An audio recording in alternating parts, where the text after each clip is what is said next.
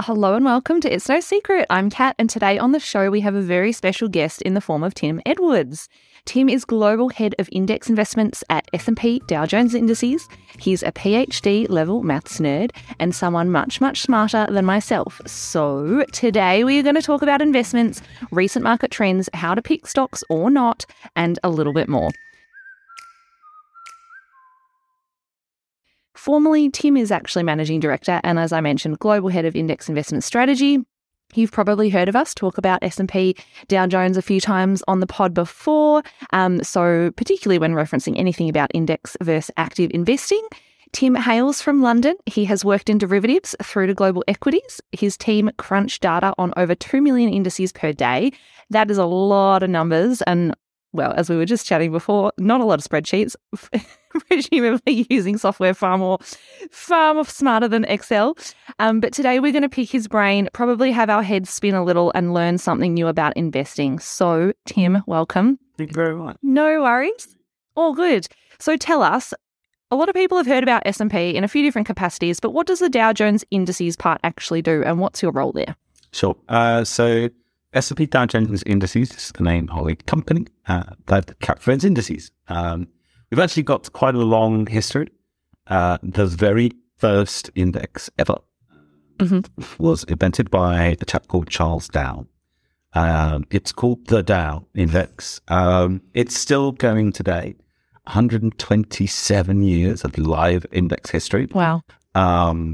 But we have expanded from just an average of 30 US stocks to, as you say, a lot of indices, measuring markets around the world. And as an index provider, as a financial data company, our mission is to measure markets worldwide and to also support our clients who will create products tracking for indices, like, for example, index funds, but not only index funds. And I run a 7-strong research team. And what we try to do is to offer people insights on what all that data is telling us, telling you, to advocate for the role of indices as the basis for investing or trading or benchmarking, and to help the overall community of people using indices to get greater value out of the indices they. Awesome. So you mentioned the word benchmarking. I think a lot of people would probably be familiar with the little market tickers that they see on the news, and in the New Zealand context, seeing like the NZX 50 and those sorts of things, but maybe not have the understanding of how that data is powered. So for just a regular person, who is using some of that index data? Is it mostly investment managers? Is it also an exchange? How do those things play? Yeah, and actually the NZX is a good example of how we as an index provider will often work in partnership with other organisations in the New Zealand Stock Exchange. So it is, its full name is the S&P 50. Yes. They're obviously the exchange all day, every day, or not quite every day. People are trading shares. Yep. And at the end of the day, you'll get a closing price for those shares. And what we will do as an index provider is take those closing prices and put them into our analytics engine and come out with that day's value for the broad means of the stock market, the 50, the NZX 20. Now, what are those? What does it mean? What is the Dow? What is the S&P 500? Well, what they are hypothetical, if you like, portfolios. They represent baskets of shares. And again, they can update intraday, and at the end of the day, they essentially represent a portfolio. But in the case of the NZX 50, in the case of the S&P 500, in the case of a lot of other well-known indices that you'll see scrolling across the business TV, they're a very special kind of index. And I'll just briefly explain what makes them so special. So if you think about a market like the US, there are big companies like Apple. There are smaller companies, S&P globalism. And there is more money invested in the big companies than the small companies. That's what makes them big companies. But if you add up all the money invested in the market, then so you add all what's added in invested in Apple, all that's invested in S&P Global, all that's invested in all the other companies. You sort of imagine this enormous pot of money, all the money that's invested. Now, market cap weighted indices, technical term, market capitalization weighted indices, what they do is they represent that overall portfolio. So if Apple is 4% of the US stock market, your index will have 4% allocated to Apple, and so on. Yep. So the S&P 500 is built like that. The NZX 50 is built like that. Now, what makes these so special is if I tell you that the S&P 500 is up 1% today, what that means is that aggregate pot of capital, all of it, is up by 1%. So they give you a proxy, they give you a measure, indication for how everyone is doing. Yeah. So it's just one real convenient shortcut to say, how did the market do? The market was up 1% yesterday. Yep. And that, in fact, goes all the way back to the roots of indexing, to Charles Dow, who actually he created his index because he wanted a way to say, overall, this railroad stock might have been up, that railroad stock might have been down, but how did the market do? So I want to calculate an average. And that's what he did. Initially, he published it in something called the Customer's Afternoon Letter. That later became the Wall Street Journal. Amazing. And to this day, whoever the present editor of the Wall Street Journal is, they actually are invited to give input on what should go into the Dow over time as it evolves. Awesome. That's such a cool story.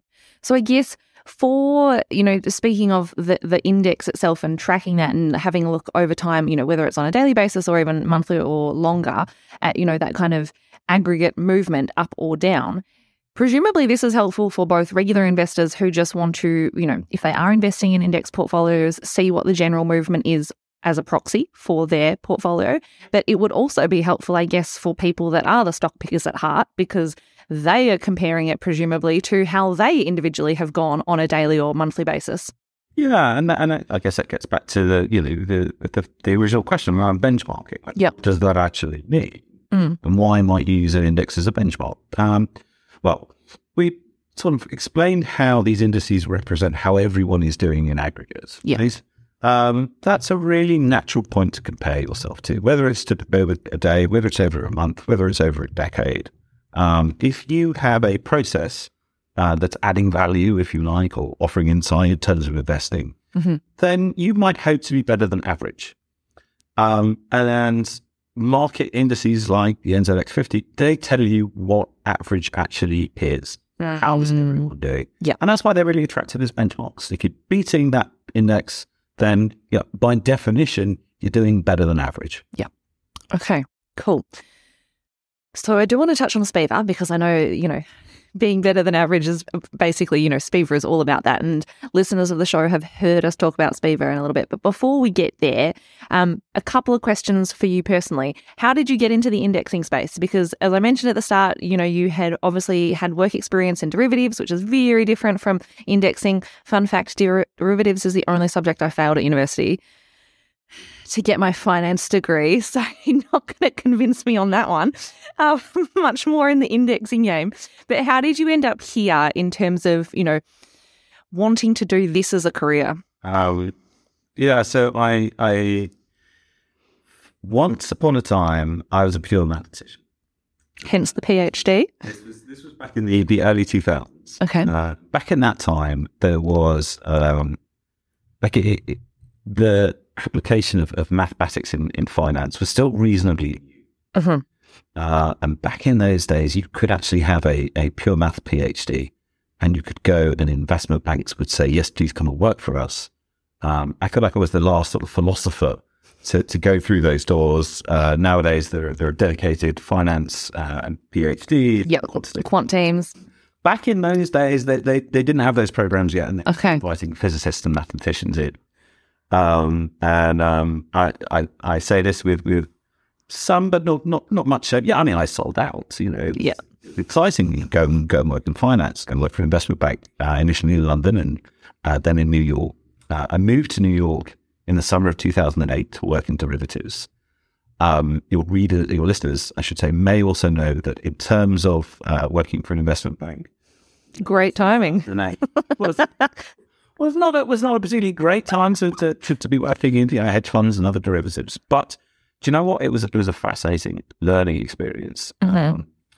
And I worked for 5 and a bit years in derivatives and the sort of esoteric worlds, doing things like products based on volatility, and I learned a lot. But I also came to realize that there was another part of financial services where the outcomes were better and where the approach was less about, I don't want to say gambling, but gambling and, competing. Yeah, being the best. Beating yeah. competition. One winner for everything. Yeah. And that was then the still reasonably nascent world of index funds. Right. Yes. Yeah. And as someone who had once upon a time had a very rigorous mathematical training, there was something appealing about the index world. There was something exciting about how a simple story not only resonated, but also made sense. Right. And I left the investment bank, and I knew I wanted to work at one of the very few places. One of those places was S&P Indices. Yeah. Started working there about 10 years ago. Awesome. And it's taken you around the world, even to New Zealand. It has taken me all the way around the world, indeed, yeah. Yeah, love that. Nice. So getting back to, I guess, the retail investor space, because, most of our listeners are, I'd say, pretty familiar with index funds, probably already on a passive investment journey of some description. We definitely skew female in terms of our listenership, but we've got all sorts that listen. And I guess, whilst we have you here, as a retail investor, what are sort of 2 trends that we should care about? Because it's really easy to get caught up in news headlines. It's also really easy, being in New Zealand, to stay hyper-focused on maybe what's happening in our market and our very small sphere of the world, and not have such a good global perspective, particularly when we haven't been able to travel and get that perspective too easily. So as someone that has, and from what you're seeing in much bigger markets, what are some trends that we should actually be paying attention to? Well, look, it's never easy, in terms of investing. It's never easy to know what to do. It's never easy to feel confident that you're doing the right thing. But the past couple of years, through COVID and through last year, they've been harder than most. It's not just the fact that equity markets have gone down around the world. It's not just the fact that rising interest rates have meant that bond markets have also done badly. It's not just the fact that it seems like the pace of change increased rapidly over the past years. And it's not just that if there's a feeling of the wind's changing, and worried that you're in a candle that's built for 2019 and you need one built for 2022. Yeah. So I have a lot of sympathy for those who feel tired, frankly, with all the challenges that they face. How do you deal with it? Well, I think there's 2 things to bear in mind. The first is to understand that as investors, our own instincts are often incredibly unhelpful.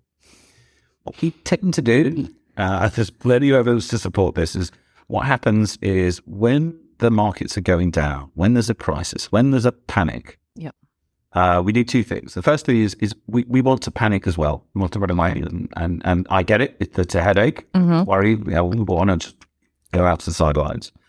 And secondly, it's fascinating, there's data on this, we tend to check our account balances far more often. Yep. Like when this is just a phenomenon. Some of your listeners may not do this, but the data suggests that the majority of people do this. When things are in the green, when it's positive, you don't check, you leave it alone, you're happy. When those nasty red numbers come along, you check next hour, and you check again, and you check again, and it's just not helpful. It's not helpful. And it's not helpful is because actually those times of panic are really the worst times to sell. And there's times when everyone's full of fear of missing out, and everything's going gangbusters, and it feels like you can't make a mistake. Yep. In hindsight, those are often the worst times to buy. So our instincts act against us. So how do you manage those instincts? I think there are, and I think there actually is a solution to that. And it's, I hate to sound like got to have your vegetables, and this is the solution. Build a plan and stick to it. Now, you might get help from a financial advisor in doing that, and I think there are some very good people working in the financial advice service who that is what they will do. They'll help you build a plan. They'll help you stick to it, and when it feels like the world is collapsing all around you, that's when they can hold your hand through that and say, look, this is part of the plan. They should have built it so that if there is a panic, you'll be okay. Yeah. And it's not a good thing to happen, but if they build their plan properly and they build their portfolio properly, there should be some things that are holding up. Yeah. And there should be a strategy for managing through those times of panic. Because in the long term, and I do mean in the long term, equity markets have grown almost everywhere in the world, and they've grown at a pretty attractive rate, and that's why they're part of the mix of growth assets that can help people save for retirement. Yep.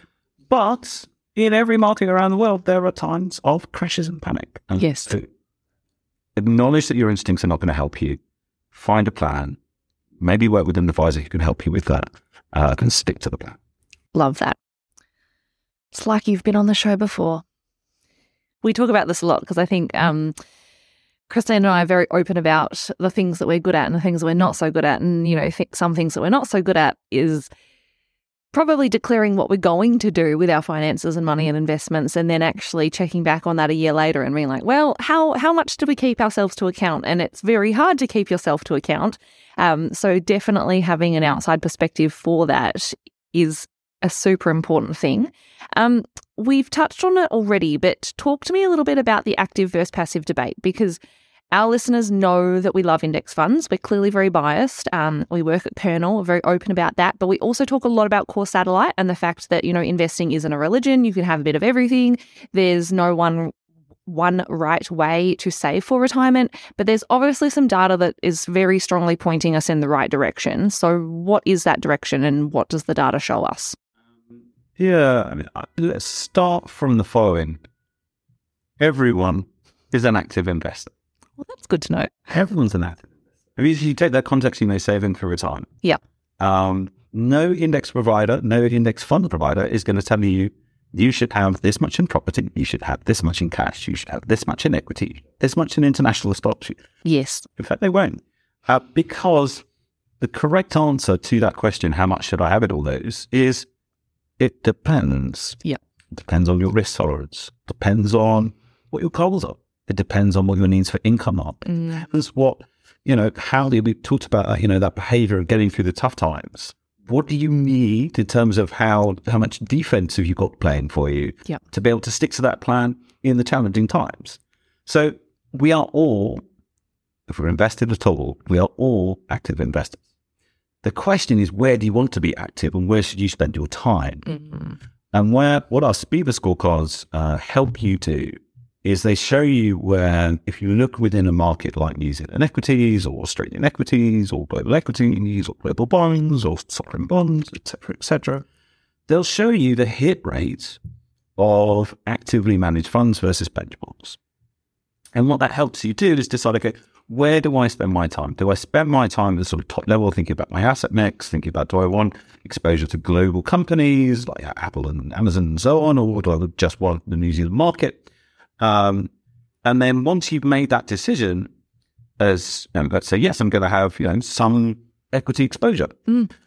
What's the next step? Do you then say, okay, right now I need to spend however long it is finding the best manager who's going to beat the market there, or not? Yep. And it does actually take a lot of time and effort to identify a fund manager who might outperform in the future. Yeah.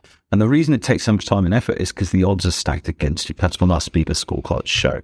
They show that just picking one at random is no good strategy. And in fact, finding managers that will outperform over the long term is really, really tricky because there's extremely few of them. Yeah. So what that data suggests is it doesn't tell you that you shouldn't have active investing, but it does tell you that it's not a terrible decision to focus on the asset mix and then use the index fund building blocks to get broad market exposure, which at least you'll get a little bit of everything in there. Yep. You'll probably end up doing okay, and you'll probably end up doing okay versus the alternatives in terms of stock tickers. Yes. You mentioned this notion of core satellite, and I will make a confession here. Even though I work for an index provider, even though my team produces the SPIVA scorecards, in my own personal investing, the core, most of it, is in low-cost index. However, I do have a core satellite approach, which is most of it in low-cost index funds. And then the stuff around the edges, I like to add a little bit of chili sauce. Yeah. I like to have a bit of fun. Yeah. And I know that the odds are stacked against me. I know that I'm not smarter than the average investor. But nonetheless, that allows me to, in terms of what I do, it allows me to engage, to engage with markets, to have a reason to keep up on the news. But I know that what I'm doing there is I'm having a bit of fun. I'm making a few bets. But it shouldn't, even if they all go wrong, it's not going to damage me too much. Because the core of my portfolio, driving the returns, I've got some legal. Awesome. So on that, I think that's really important to note, because one of the things that we've often talked about on the show is the fact that, we are who we are as people, and it's really hard to sit on our hands sometimes and just let our investments do their thing. And this whole psychological mindset around less is more when it comes to investing is one that people really struggle with. And I guess I'm quite interested in that, even though the data has shown us consistently, and your team have some data sets that run over 30 years now in terms of active managers beating the S&P 500, for example, even though the data shows us that is exceptionally challenging for people to do on a consistent basis, a lot of investors are still quite resistant to just accepting that we're better to have that broad market exposure in the core and keep it simple. So do you have... Back to the instincts here. I mean, it is terrible that the best advice is don't just do something, sit there. Yeah. It's counter to everything else in your life. Especially in those times of market panic or crisis, all the numbers are red, things have gone down, it's terrible. There's such a strong instinct, do something about it. Yes. Fix it. Yep. The challenge is that we are, to a large extent, we're not powerless, but we're massively disadvantaged in our prospects for success in doing so. And so I we didn't talk too much about the satellite stuff. I try to be contrarian. Yep. I try to, it took a lot of courage. In March of 2020, when everything was panicking and everything was selling off, I took a really deep breath and I actually put a bit more money in the stock market. But it was terrifying. So they don't mind to be that.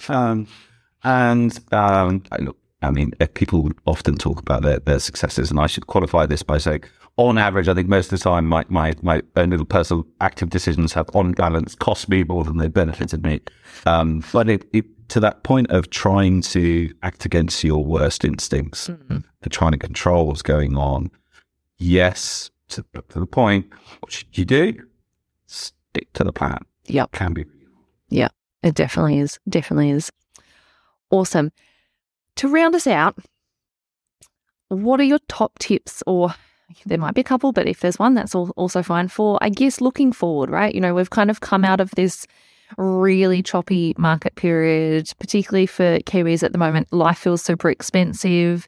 I think for a lot of people, they're probably grappling with rising living costs, but also wanting to future-proof and continue with investing in various ways. Rising interest rates are making, I guess, portfolios and overall asset allocation look a little bit skewy at the moment. Do you have any kind of top tips for people that are still got a long-term horizon, probably got realistically 30 years ahead before they're needing the bulk of their retirement money? How to, I guess, see the wood from the trees in this type of environment? Yeah, I have to be somewhat careful because I don't think generally the world wants index providers to give investment advice. That's fair. They want us to just measure what's going on and report accurately and not try and predict where the index is going to go next. But if you look historically, yes, it always feels like, this is a new environment and it's never been as challenging as it has now. Actually, roughly every 7 years or so, you get a downturn. And the advantage of working for an index company that has, we mentioned the Dow, over 125 years of market data to analyze, and long-term perspective really helps. Yeah. And this time is maybe not different, because there are consistent patterns of behavior over the decades. Talk about, it's true. Different parts of the economy come to the fore. Interest rates go up and down. As a little tidbit for you, in 1900, more than 60% of the US equity market was railroad stocks. They're just less than 1% today. Wow. These things change over time. Yeah. The world evolves. I guess my top tip is think about what for you individually is going to be a way. Do you get help from an advisor? Do you make your own decisions? Read your own data? What is going to help you stick to the plan? And I know I've come back to that, but it's so important. Yeah. And that really is, that would be my top tip. Focus on the long term, take a deep breath, and think about what's going to help you get there on your journey. Yeah. Love that. Focus on what you can control, not everything else, as we say with the markets. Yeah, absolutely. Awesome. Well, thank you so much for your time today, Tim. Hopefully everyone has enjoyed that little chat. As always, everyone knows the drill. If you have any questions, you can see us on Instagram at It's No Secret NZ or shoot us an email. We will link to some things in the show notes because Tim and his team have published a number of really awesome articles, and I know that we have some super index investment nerds amongst our listenership that would love to dig into that. So, you can find you can find out some more information on some of the research insights, particularly around, I'd say, SPIVA and the persistent scorecards and various other things there. So thank you for joining me, and we will hopefully see you in New Zealand soon. My pleasure. Thanks very much. No worries. Thanks, Tim. Bye.